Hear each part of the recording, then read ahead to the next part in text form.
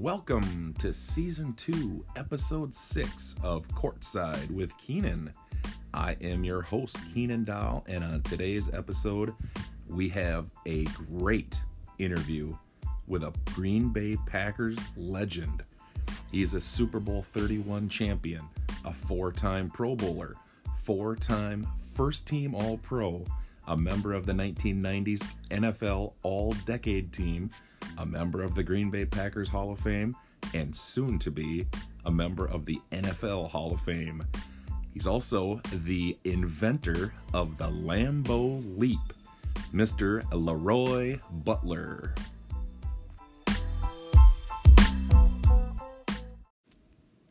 But before we get to LeRoy, here is a quick word from Anchor.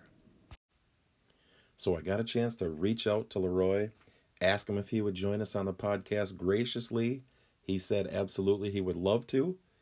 We had a great interview, and I want to go ahead and get right to it. So we'll go ahead and introduce Mr. LeRoy Butler. All right. Welcome, LeRoy, to the podcast. Thank you so much for joining us. Hey, no problem, Keenan. I'm glad to be here. All right. My first question before we start is it officially LeRoy or LeRoy? It's LeRoy Butler, but when people call me LeRoy, I don't care. It's not a big deal. Well, I've heard it both ways many, many times, so I wanted to hear it from you for sure. Yeah, again, it's LeRoy Butler. When I was Edgar Bennett, who knew me since I was in middle school, it seemed like he had an amazing joke. I forgot who he said it with, but he was like, I've been knowing him his whole life down in Florida. As soon as he gets drafted, his name is LeRoy. It was the best joke. I even laughed. I fell on the floor. It's funny. It was right in front of the media, too, like in the locker room. It was amazingly funny. Right. So why don't we go right back to the childhood days down in Florida and kind of just sort of start with your story from the beginning. Well, the thing about it is I love doing podcasts like this because it's almost like a lot of the people who didn't see me play college or the pros, they learn about you considering hearing it on some of the bigger networks. This is a more intimate and personal.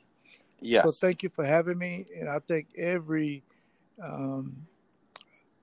player or a famous person who people think they're famous, people need to know a little bit about you. With that said, growing up for me, Keenan, it was different. Keenan, it was very different because as a child, you don't pick your environment. You don't pick anything. You're just a child.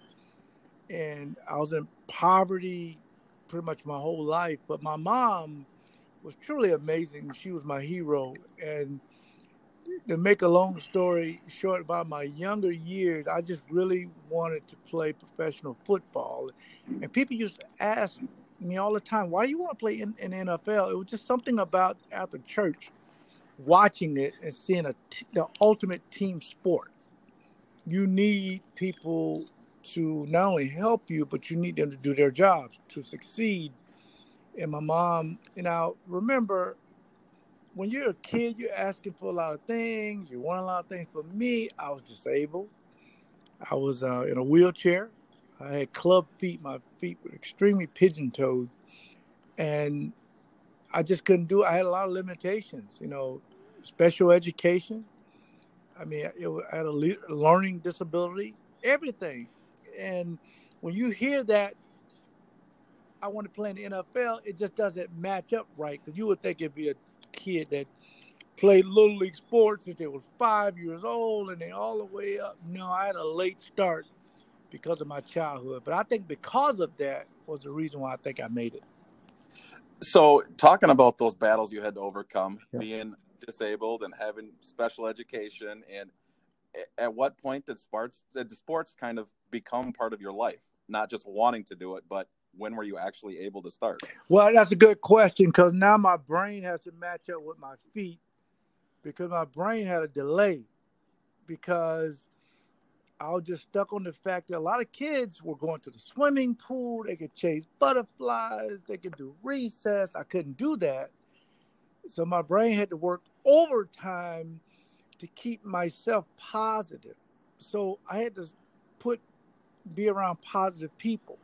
My mom, my sister, my brothers, my grandparents, they all just telling me I can do it. And then when I heard my teacher say it, Keenan, a light bulb, you know how that little light bulb goes off in your head?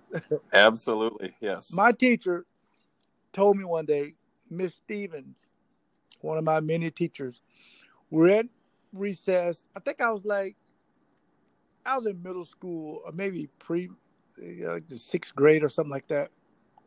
But I couldn't do recess because they were playing kickball and I couldn't run real fast and I can't kick the ball. So they didn't choose me that particular day. So she came over to me and she was very distraught because she saw her student not being involved. And she said, "Are you upset they didn't choose?" I said, "No, I'm going to play in the NFL and they all going to want my autograph anyway." So I started smiling. She said, "You know what? I wanted to and I'm going to pay for it." I said, "But it's something you can't help me with. Can you help me read?" She said, "What do you mean? We have reading." I said, "Yeah, but it's different when it's 35 people in the class, just me." So out on the bench, she taught me how to read and use my Southern dialect to, say words properly. Because we down south, we kind of make up stuff. She said, when you go to other parts of the country, they're going to talk differently, but all the words mean the same.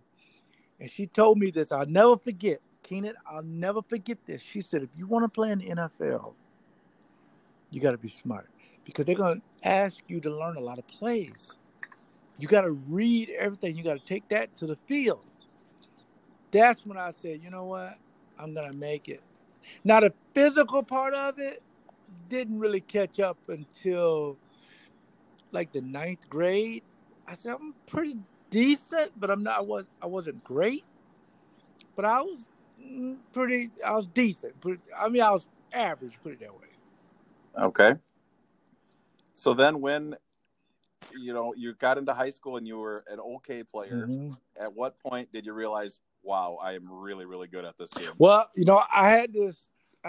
we went, junior varsity.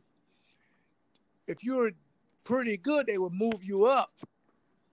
So I'm thinking, okay, we played junior varsity. My brother was a quarterback.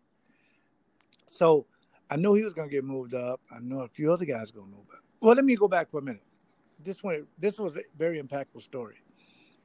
In junior high, the year before, I almost didn't make the team because you wouldn't go look and see your name on the board. No, the coach would choose people in the room, and it came down between me and my brother. My brother was a quarterback, and he was very good. Well, he had one jersey left, and he's about to make his decision. And my older brother, Michael, he kind of stands up and goes, "Well, coach, you know what? Give the jersey to my brother. He wants to play in the NFL. I only play sports to get girls." And he just leaves, and the coach dies laughing. So he comes up. I don't even know what number it was. I was so happy. It didn't matter. I just wanted to play. I get the jersey.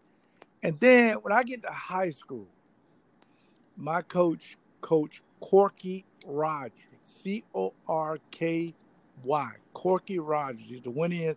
He just passed away, bless him, a few years back. He was the winningest coach in Florida history. I remember him telling me, I was in my algebra class with Miss Gordon, one of my favorite teachers. He comes in. "Hey, can I talk to Mr. Butler?" "Of course." So I go in the hallway. He looks at me with this stare. "I'm moving you up to varsity. We got 3 games left. Now, you may not play much, but you're going to get a different jersey. And on Fridays, you're going to wear that jersey and you're going to be a big deal." I was like, whoa. Oh, great. So I go back in class, and the classroom was clapping because they kind of heard it.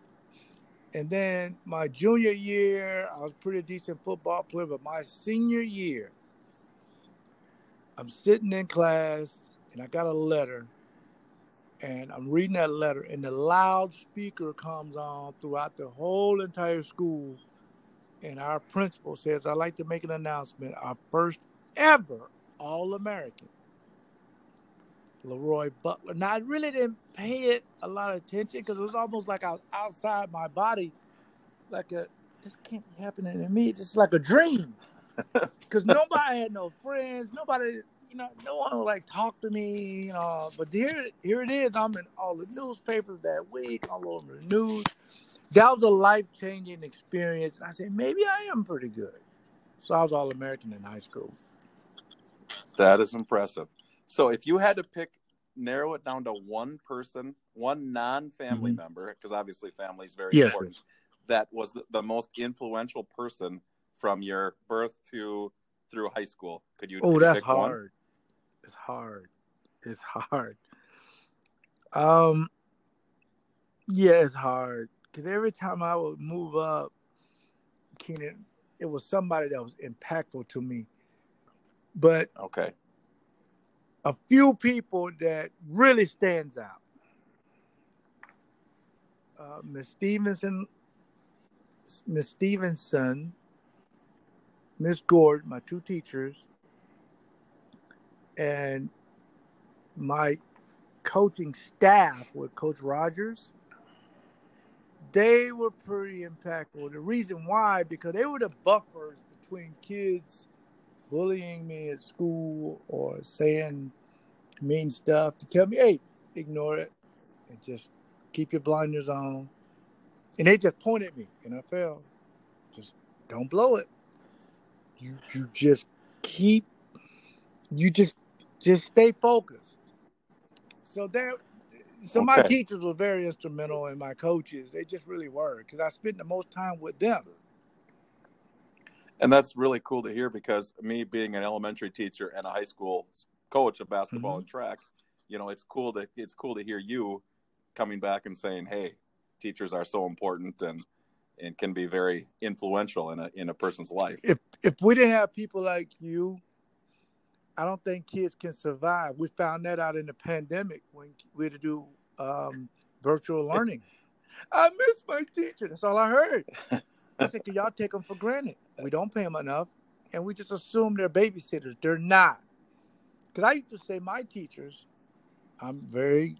my teachers were the smartest people in the world, and the kids were like, what are you talking about? I said, because every astronaut, every doctor, every lawyer, they all had teachers. They all had to sit in a classroom to get the knowledge. The smartest kids to the kids that had learning disabilities. We all have teachers, and they never get the respect. And coaches, are you kidding me? You just taught 8 hours, and now you got to go coach another 5? That's 13 hours of your day, and you don't do it for the money. So those people are magnified in my story, because without them, there is no LeRoy Butler. Well, that is a pretty cool deal there. So being named an All-American, I imagine that college football coaches were probably drooling all over you. So what do you have for some recruiting stories, and how different was it in the 80s compared to the whole social media era now? It was tough because everything came through mail. So I would get letters from all over. You name the college, I would get letters, because I was a consensus All-American. So I'm thinking, but to me, it was one guy I used to watch. It was the Bobby Bowden show on Sundays. They would do the games on Saturday, and he would talk about it on Sunday. And it came on right after Tarzan. I love Tarzan.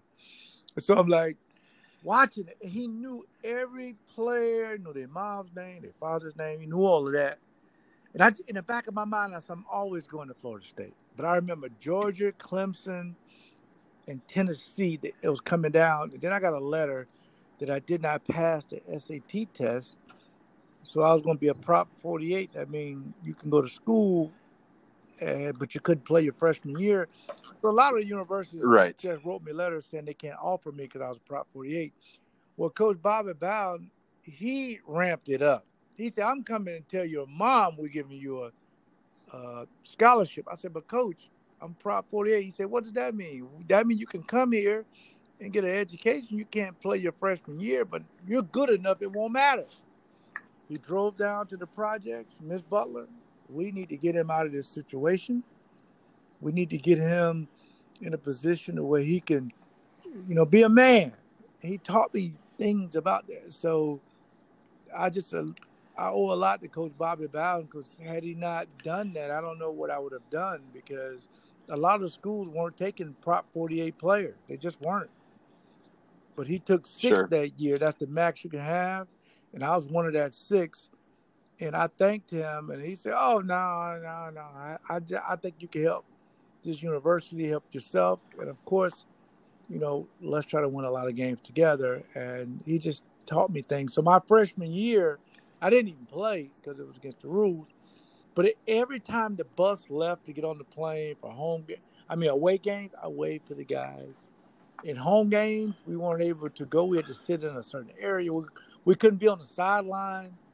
It didn't matter. I just wanted to be there. And then my sophomore year, that's when it started. Okay.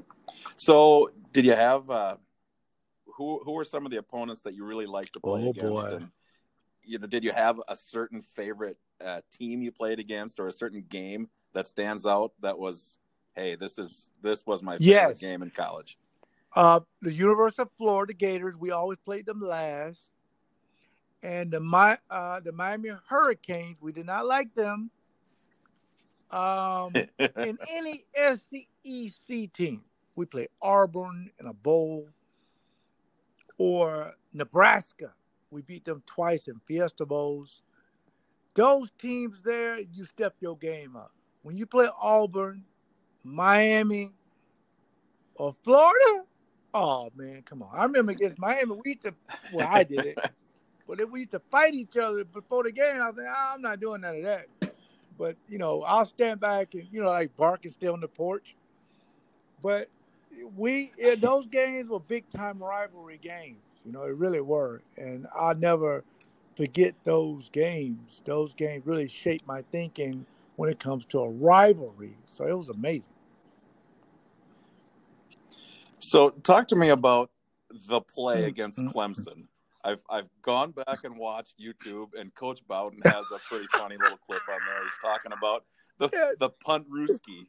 So talk about the younger generation of people that have no idea what we're talking about. Explain what happened. Back in 1988, we had a fake punt. And I used to be on the punt team. That was my junior year.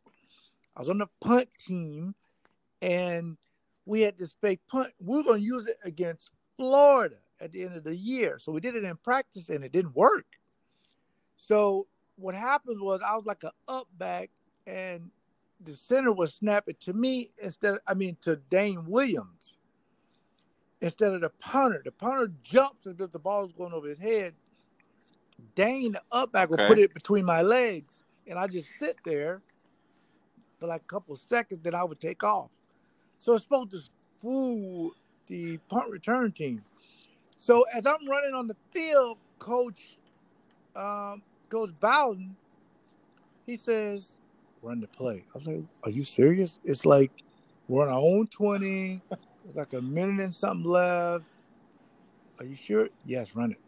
So as I'm running on the field and the offense is coming off, I tell the guys, we're going to run the play. So we line up.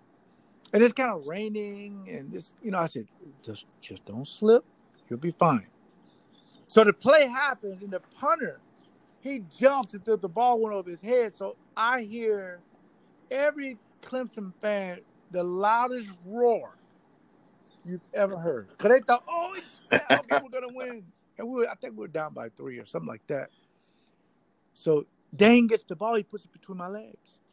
So I see in my right peripheral, a guy sees me with the ball. So I take off running. As I'm running, I'm saying, just get the first down. Okay, great. Oh, hey, I'm in the open. So at this point, I see the guy behind me chasing me. But then I forget that Darnell Woodford is down there, the punt returner. So he's already back to like 40 yards. So he sees me, and it's a mad sprint to that pylon. And as I'm running, and my head is leaning back, he knocks me out at like the 3-yard line. Richie Andrews, our kicker, makes the kick, and we beat Clemson in Death Valley. They were a top 5 team. They were shocked. That is awesome. Shocked. I totally encourage anybody listening right now Pause it. YouTube, Yes, the Punt Rooster, yes, Florida State versus Clemson. yes. It is awesome. I'll never forget Bino Cook. He worked for ESPN at the time. He was a commentator. He said that was the best play since My Fair Lady. That was the best quote of all time. I mean, it was just the best quote of all time. And that put me on the map, Keenan. That really did. I was a national. Everybody knew who I was. It was on every station, every highlight for like a whole week until we played Michigan State the following Saturday. All week, I had requests to do interviews. I've never did this before, so it was amazing. It was amazing. Yeah. That is cool. So then you get put on the national level, and all of a sudden the NFL draft comes around, and you get drafted by the Green Bay Packers. What do you know about Green Bay, Wisconsin? I couldn't point out Wisconsin on my map because, I mean, I never thought I would go to Wisconsin, Michigan, Iowa. Nah. I mean, I never thought I'd go as far as like Atlanta or maybe Tennessee, not way up there. And at the time, I was a Cowboy fan. So I'm thinking the Cowboys, I'm praying that they would draft me. But my uncle was a huge Bears fan. And I remember him saying, go anywhere but the Packers. I don't like the Packers. Because he was a Walter Payton fan. I said, I don't have a choice. Oh, sure. I don't hope the Cowboys select me. So it was difficult in that project, in that small apartment. We had rotary phones. So I'm hoping the phone works. And it was on the wall, so you had to stay wherever the phone was, and it was kind of around the little corner in the hallway. And I'm sitting there, then it rings, and it was Lee Rimmel from the Green Bay Packers. And it was just amazing. That has got to be just the most awesome phone call you could ever get. I remember him telling me, LeRoy, the Packers are thinking about drafting you with the 48th pick. And I said, okay, great. He said, but first, you got to talk to the head coach. He puts on Lindy and Fonte. No. That changed my life, Keenan, because what he said to me, it was like God talking to me. Because remember now, I'm African-American, the poverty projects. This was my dream, sitting in a wheelchair, no air conditioning. It's 100 degrees. No refrigerator. We had coolers, no stove.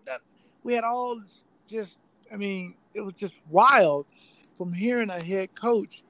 And I remember him asking me, do you have any questions before we think about drafting you? I said, yes.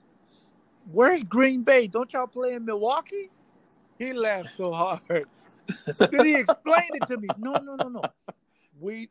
Our stadium obviously is in Brown County in Green Bay, but we play a few games in Milwaukee. So I was like, oh, cool. And he said, okay, wait. We're going to select you, the 48th pick. If you go to your television, you'll see we're going to turn the card in. He was explaining to me how it works. And when he did all that, it was like a delay. So the people in the living room watching the TV, they see it. The entire project went nuts. They've never seen this before. You That's watch the awesome. draft, you don't think a kid from the inner city is going to ever get drafted. So you don't know what to expect.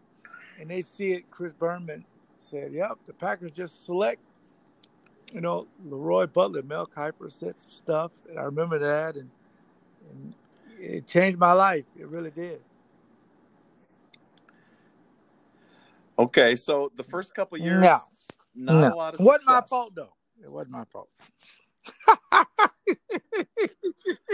Exactly. It never is. It's my interview. I have to say what I want, right? Yeah, it was rough the first 2 years. It really was. It was rough. So then in 92, you trade away a first-round draft pick for this backup quarterback from Atlanta. By the name of, when they announced him at the draft, they said Brett Favre. They couldn't even get his name right. Well, what was your first? I played against him in college when he was at Southern Miss, and we played in Jacksonville, neutral site, and they beat us. And I just remember him can make all the throws. He wasn't a typical quarterback. He had a different mentality. Like, I can make every throw and I'm going to do it. So he had that swagger. So when Ron Wolf said he was going to select him, I just kind of remember this was a guy that for some reason everybody liked him. Wherever he got, everybody liked him. Jerry Glanville even liked him, but I think they had like Chris Miller and Billy Joe Tolliver or whoever. And he was third string, I think. So when he came into the locker room, this is duly noted, I thought he was one of the best teammates of all time because he went to all the culture just to fit in. Because remember, people may think about this, Don Mikowski was our quarterback and Magic Man. Yeah, he was good. And he was pretty good. He was an ascending player. But they also knew that, he was he got banged up every now and then, and they just want to be prepared for the new and upcoming team. And when he got hurt against Cincinnati, when Brett went in, I mean, it was amazing. And yep. That was amazing. And he made some throws that were just like, wow, this guy has it. Mm-hmm. So then, was it 1 year later when Reggie came? So talk about Reggie White and his influence to the team. Well, Reggie was personal different. Influence to you. All caps, air quotes, because he came from Philly. They had a great team, great defense, but they couldn't get over the hump. He really wanted to win a Super Bowl. But Keenan, I'm telling you, I saw on TV he was in San Francisco. I thought he was going to San Francisco. I'm sorry, San Francisco. Excuse me. But I also kept saying, well, wait a minute. Because I keep hearing rumors we still got a chance. So I'm like, okay, well, let me stick with this for a minute.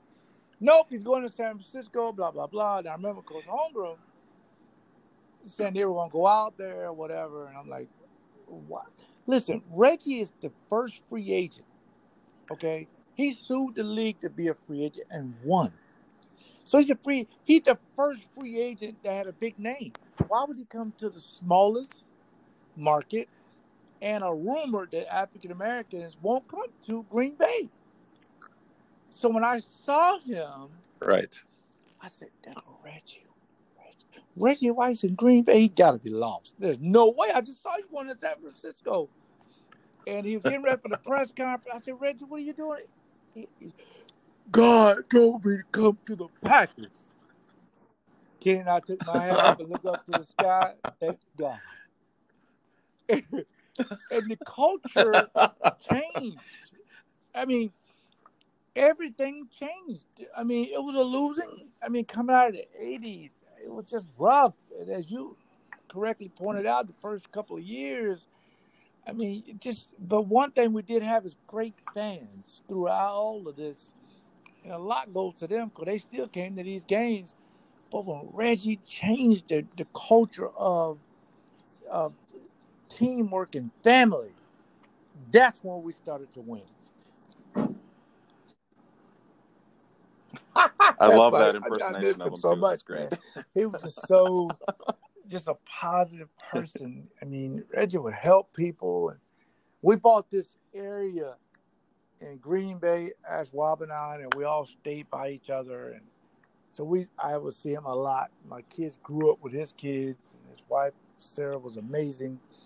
But he really, and me, him, and Koontz and all of, we used to always talk. Hey, man, we got to win a championship. Wouldn't that be amazing if we won a championship in Green Bay? Wouldn't that be amazing? They won the first 2 Super Bowls. But we used to always talk about it. Always.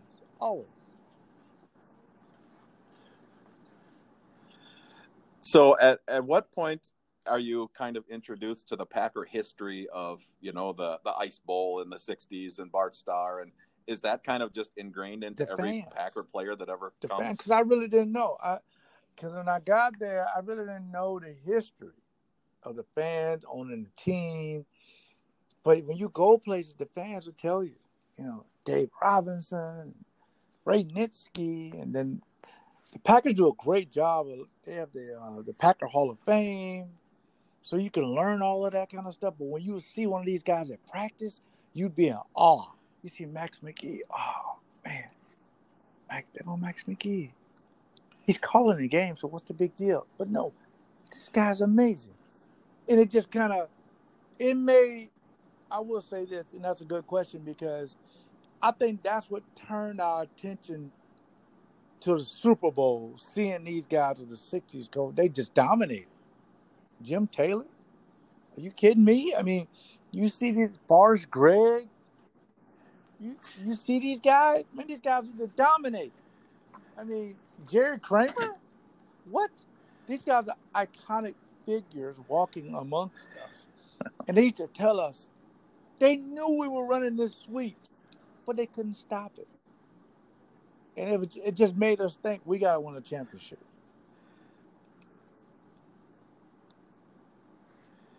Yeah, it was gives amazing. me goosebumps just hearing about it. I love it. I'm going to tell you something that changed my life. 1995, Keenan, we just lost to the Cowboys, and I was distraught. I mean, we were so – because we had them. We had them in the fourth quarter.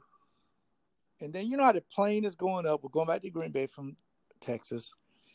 The pilot tells you to stay seated with your seatbelt on before they get up to the cruising altitude or whatever, like 10,000 feet or whatever.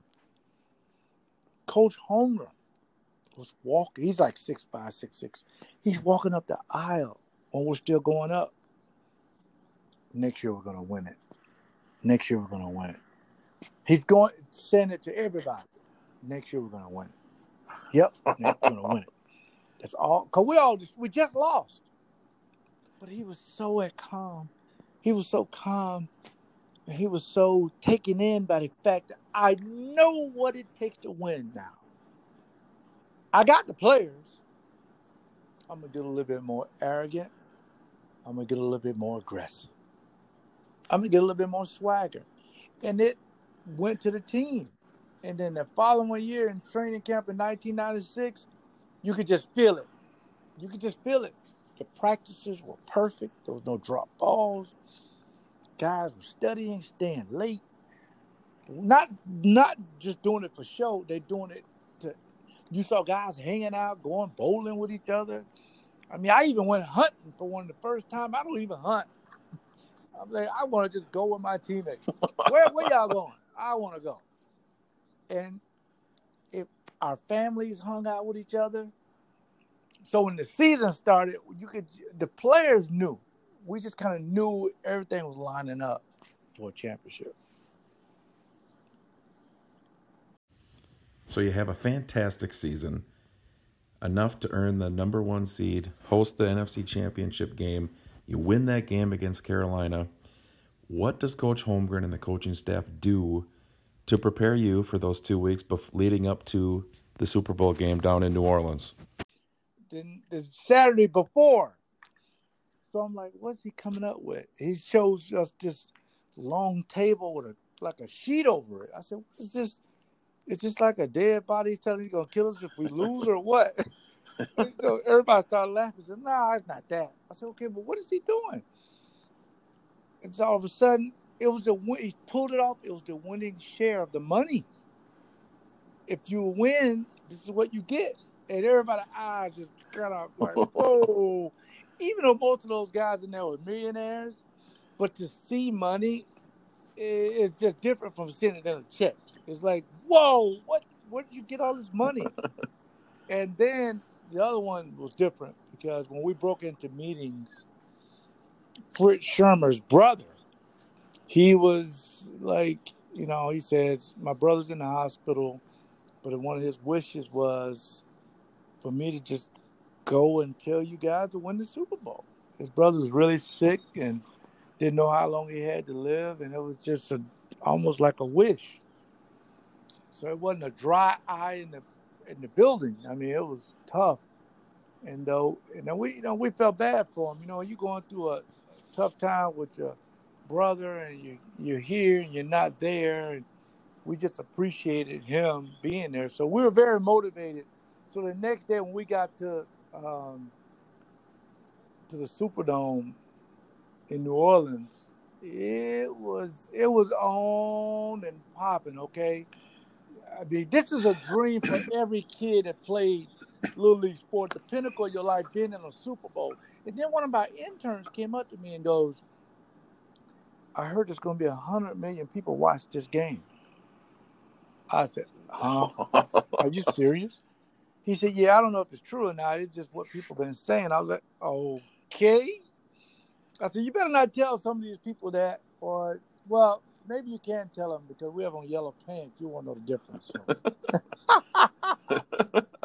Guys were nervous when they heard about that. This is the Super Bowl, and they had to do fireworks. Luther Vandross is there, the Blues Brothers. I mean, it was just... That was cool. It was. All these, like, celebrities. And so it was great. It was great. So you mentioned Reggie. We talked about Brett, obviously Hall of Famers. But I'm going to guess that maybe those two weren't your favorite teammates. Can you talk a little bit about number 34 on the other side of the ball? Yeah, Edgar Bennett, to me, was a truly amazing guy, man. Just a great guy of character. His mom and dad they treated me as if I was their son. I mean, we had a dual running back with him and Dorsey Levens. They were so unselfish. But Edgar did everything. Caught the ball out of the backfield. I mean, he would block. I mean, he was just a great guy. He was my roommate of the week of the Super Bowl because they were like, well, you guys want your own room, whatever. And me and Edgar was like, okay, fine. We stayed in like a suite. Everybody had their own suite. But you had a roommate on the other side, so we had the same thermostat. Now, he likes it really cold. I like it a little warm. So every 2 hours, one of us would get up and change the thermostat. It was so funny. I wish social media was out there because this guy would get up 3 o'clock in the morning and take it down to like 64. Jeez. I'd get up, put that thing at like 71. It's hot in here. I said, no, it's not. Go back to sleep. You're dreaming. It was just so funny. So your friendship with him dates back before the Packers, though, right? Yes, we played high school, we played college, and we played in the pros together. Something not many guys have done. I've been knowing him a long time since we was like, late teenagers. Before we got to Lee High School. I mean, we've been friends a long time. Probably my closest. Other than my brothers, we're pretty close. That's awesome. What a story to be able to be high school friends all the way to a Super Bowl championship. I know, right? Because after the game, we were all excited. We were jumping around. Oh, this is for Jacksonville. Oh, this is great. You remember we were in high school, talked about winning the Super Bowl. And he said, yeah, but we never talked about winning it on the same team. I said, I didn't think that was possible. That's pretty awesome. Yeah. So, I know you've been up for the Hall of Fame. Mm-hmm. It's been close. I feel like this next year is when it's going to happen. I hope.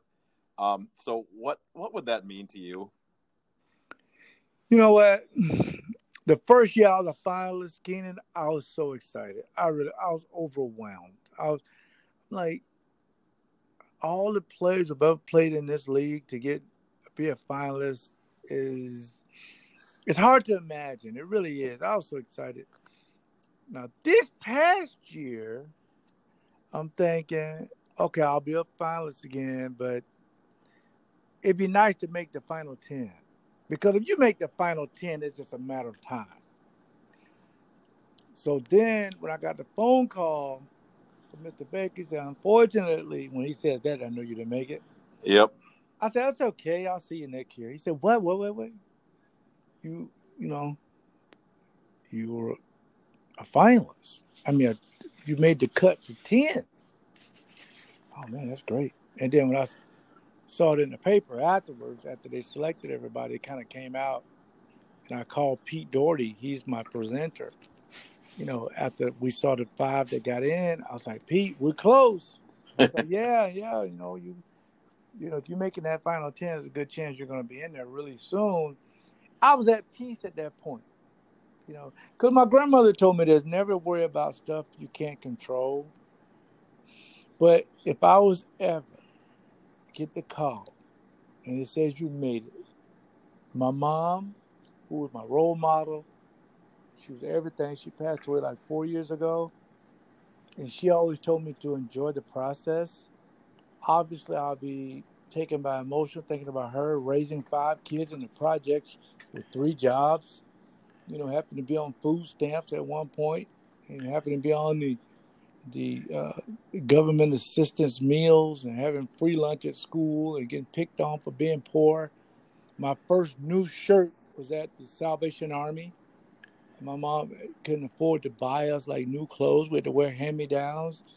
And being a special needs kid my whole life and being in special education, it would mean amazing because I would give the people who helped me a bigger platform to say you need your teachers and you need your coaches. Without those 2 people, obviously you need your family, but those are 2 groups of people who need to be out in front, not me. I would be doing it for every parent who has a special needs child. Because my son, LeRoy Butler IV, is a special needs child. He's on the spectrum of autism. It'll be for those kids to say, you know what, I can do whatever I want to do. Whatever limitations, you don't determine that, I do. So it would mean a lot. I think it would be a real, not the ending of a story, but a new journey, I think. And it would be important for me to do. I do a lot of school. I speak to a lot of schools. I had a program called Butler versus Bullying. And what would make me feel good if I saw some of my teachers or teachers in general when I go to school, let them put on the gold jacket. Let them take pictures with it.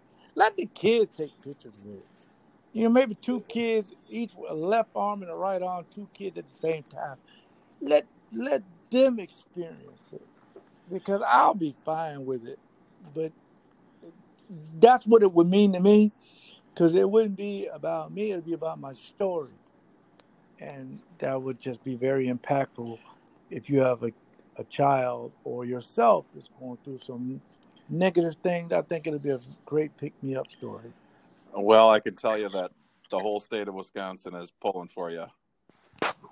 And probably most of the country because most of the country should be Packer fans. It makes sense. No, I agree.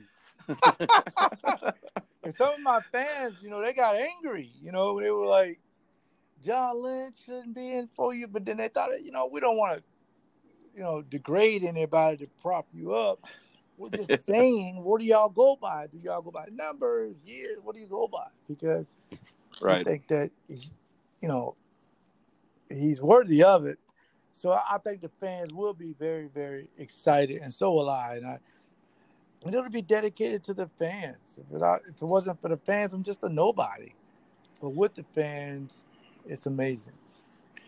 So you mentioned doing your speaking at schools. How do you get schools to, or do you reach out to schools, or do they reach out to you, or how does that work? Great question. Anthem Blue Cross Blue Shields of Milwaukee partnered with me, and I appreciate that for 7, 8 years now. You basically go to LeRoy Butler, inc.com, LeRoyButlerInc.com, and you just sign up and say, I would love for him to come to my school. We've been way up in Superior. We've been in Eau Claire, La Crosse, Green Bay. And you know where else you've been? New Auburn, Wisconsin. Yes. Yes. We like the small towns. You know why? Because they don't get a chance to see Packers very much. Right. And the teachers there, I like to reach out to those guys. So you just basically go in there, fill out a form, and somebody gets back to you. And it's free to the schools because Anthem is sponsoring it. And it's amazing. It really is amazing. It's been working out. And we did it virtual, Keenan, through the pandemic. I thought for sure I was going to get this letter from Anthem, from Rita, and Anthony, and Tanisha. Oh, we can't do it. It's a pandemic. We're not making money. No, hey, listen, schools are virtual. So you can do it virtual. So we were reaching out to the schools were so excited. So we That did is cool. the Google Meets, the Zooms, and they just told all the kids to mute their thing and just listen to my speech. And it was your turn to ask a question. You unmute, ask a question. We had some bumps, but it wasn't enough bump to make it a big deal. You know, Sure. we all went through a pandemic together, but I just appreciate Anthem doing that. I can't thank them enough. Well, I know that our kids here, I mean, their school was buzzing for many days after you were here. So Yeah, that was really cool. Yeah. It's awesome. So I'm going to change gears a little bit. I was at shopping at my local Woodman's, picking up some supplies, and I turned and looked, and I see this stack of bottles that say Leap vodka on them. Yes. Can you talk to me a little bit about that, because I had to learn about it, because I figured, I mean, what's going on with this Leap vodka? Well, Chad Greenway of Minnesota Vikings, in a pandemic now, he called me up. He said, LeRoy, this is going to be odd, because Chad knows I don't drink or smoke. But he knows I love branding and I love doing new stuff. And I thought about it. I said, well, you know what, Chad? Most of my fan base do drink. Now, that's a part of my branding I've never took advantage of. It was always on the social services side. So I said, let me think about it. So we talked a couple more times in November, talk. I said, well, if you can, two things. If you can hook me up with some other good guys, and if I can name it, I'll listen further. He said, no problem. So I said, well, I don't really want to be an ambassador. You know. He said, no. We're talking about ownership. I said, now you really piqued my interest. So not only am I part owner of it, I got a chance to name it Leap Premium Vodka. And it just now I didn't. blew up. I was going to say I didn't talk about this yet, but obviously the Lambeau Leap. Yes. What you're given credit for inventing it, creating it. Did you have this in your mind that you thought, if I ever score a touchdown, no, I'm going in the States? No. I wish I could tell people that. In 1993, when I got that lateral from Reggie and jumped into the stand, it was all spontaneous. I never pre-thought it.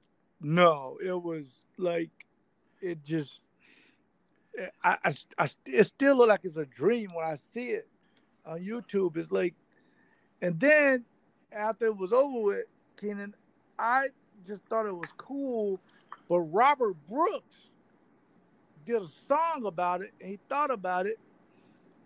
He said, what you did, was awesome. So he wrote a song, Jump in the Stands.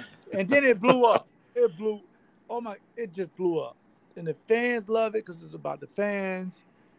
And matter of fact, me and Robert are writing a kind of a documentary type deal about the Leap. Okay. So people who didn't see the actual one, we're going to talk about how it came about, how it got famous, how Robert Brooks protected it by trademarking the Lambeau Leap so no other team can do it. So do you think, I mean, in my opinion, it's probably the most legendary celebration that there is in sports. No question about it. And the reason why, because it has to do with the fans. You need the fans to do the leap. You have the fans, even if you hit, like Robert wrote the best rap intro ever. My idea came from LeRoy Butler, but he stuck to the wall like Velcro. That's amazing. That's better than Run DMC. That's better than Jay-Z. That's better than all of them, Eminem. All of them put together. And because the fans will help you. They'll pull you up and you sit on the wall and you just take selfies or take pictures with the fans. That's what it's all about. That's what makes it a celebration. I think it's cool because it made those seats in the end zone the most sought after seats in the stadium. When they used to not be that great of a seat. Hey man, that's why you're a smart coach and teacher. You're right. Everybody want to sit in the 50-yard line. Not in it. You got to sit in the north and south end zone and say, hey, I called Donald Driver.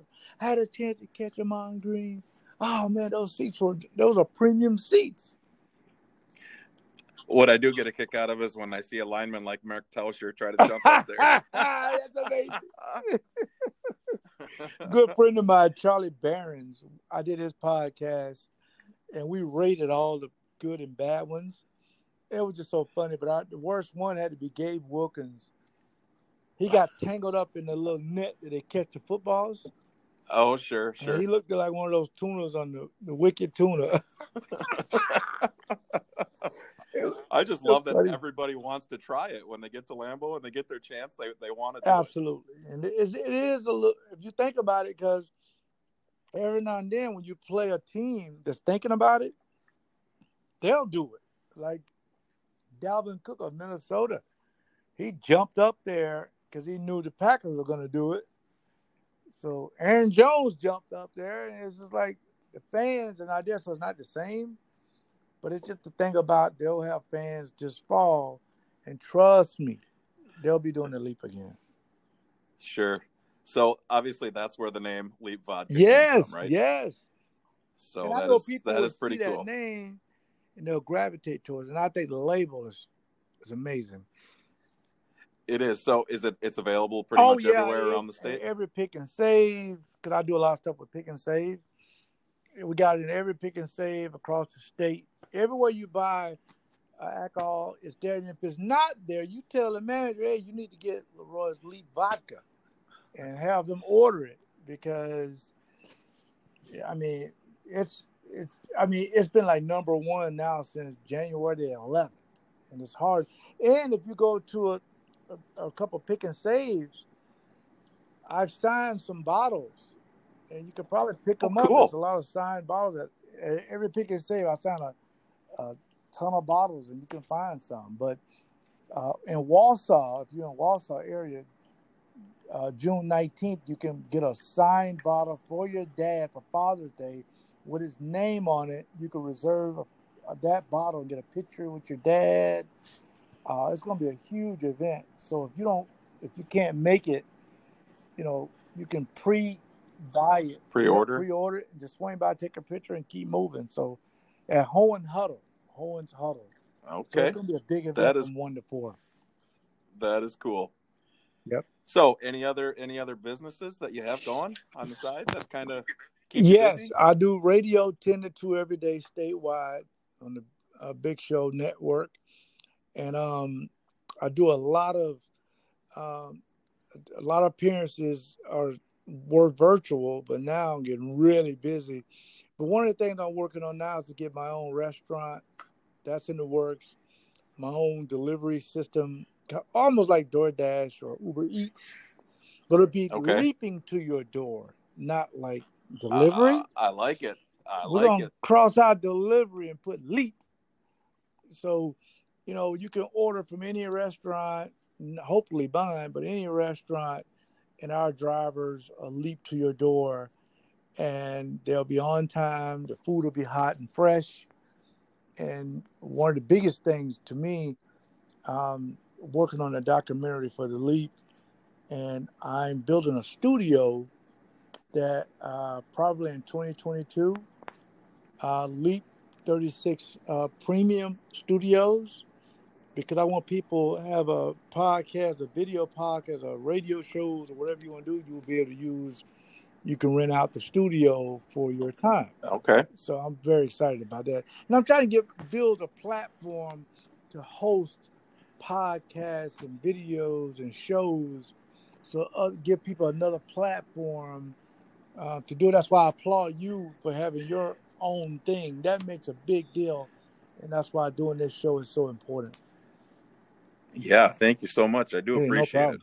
So I have 2 more little segments here that I want to quiz you on. Okay, my rapid fire questions here. I have 5 questions for you. Come up with your answer as quick as you can. Don't think too hard about it, but I will start with the rapid fire number 1. Here we go. Who was the best backup quarterback that you got to practice against in Green Bay? Doug Peterson. Doug Peterson, okay. Obviously went on to be a very successful coach, Super too. Bowl winner. Who is the toughest player that you played against that you had to tackle? Barry Sanders. Not even close. I was thinking you Yep. might say that. If you could come out of retirement for one game, who would you want to play against? The and why? Bears. It's the oldest rivalry. They're right on the border. I mean, we go up to that area all the time through Chicago, and that's the old. I mean, I miss those Bears rivalry. Yep, and I wish it would be a Thursday night, Sunday night, or a Monday night because I would want everybody to see it. So, what was your favorite part about being a Green Bay Packer that didn't have anything to do with football? The people, just the people, out in the community, seeing the people, and it was just awesome. Just the nicest people. Matter of fact, I moved to Wisconsin because the people are just so great here. I mean, and I'm from Jacksonville, Florida, as you know. The people, what makes it very special. Well, that's pretty awesome. So a follow-up question is, how do you like the winter I'm okay weather? with it. I'm okay with You're it. okay Yes, with it? I'm okay. I just stay in the house when it's cold, but otherwise the weather don't bother me. All right. Last question on the rapid fire. Who in the NFL right now plays the most like you played? Ooh. I'll say Micah Fitzpatrick, the safety for the Steelers. He reminds me of me. Oh, yeah. Yeah, I like to see him play quite a bit. Well, I know when he had his free agency here a while back, people were hoping that he was going to get the green and gold. Yeah. Those kind of guys, you got to wait till they just fall in your lap. Or you got to go trade for them and give up a lot. Right. So I also always end our podcast with a top three segment. Okay. And I decided to go with your top three favorite players that you played against, one quarterback, one receiver, and one running back. Not necessarily the best players that you played against, but your favorite opponents. Favorite quarterback, Steve Young. I think, me personally, thought he was the smartest player I've ever played against. It ain't even close. The guy was just smart. He knew rotations. He knew where you were going to be. He just studied. He's just smart. And that's what made sacking him a big deal because he was so smart. And I used to sack him, and it made a big deal. Receiver, Jerry Rice, because Jerry Rice, we have what we call a numbers tree, like a 2. Number 2 is a slant route. You just go inside. Number 9 is a go route. He ran every route on that route tree the same speed, so you never know, and he never took downs off. And running back to me, again, I mentioned it, Barry Sanders, man. He was the most polite guy I've ever played against. I mean, you tackle the guy the one time you get him, and he says, hey, that's a great tackle. And people say, what's it like to tackle Barry Sanders? I said, it's just like being in a bathtub with a bar of soap. You see it, you have it, and it's gone. And you try to find it, you can't see it. I got it, it's gone again. That's what it's like tackling Barry Sanders. I think what made him so impressive was you rarely got a clean shot at him. Exactly. You grabbed his shoestrings and you maybe got a hold of his jersey or something, but he never took hard shots. Never spiked the ball. None of that. I think that's the most impressive thing is he expected to score touchdowns, and when he did, he just handed the ball to the ref like, I'm doing my job. Yeah, I don't need to spike the ball. I already ran 80 yards on it. He was amazing. He was a great guy, too. It was always good playing against him. All right. Well, thank you so much. I just really appreciate you taking time out of your busy schedule to talk with us today. And, wish you the best on your future endeavors. Thank you so much, Keenan. It was an honor and a pleasure to be on your show. I had a great time. Thank you so much. And I wish you well in the future. Thanks. And good luck on the Hall of Fame. Thank you so much, brother. Take care. All right. Take care.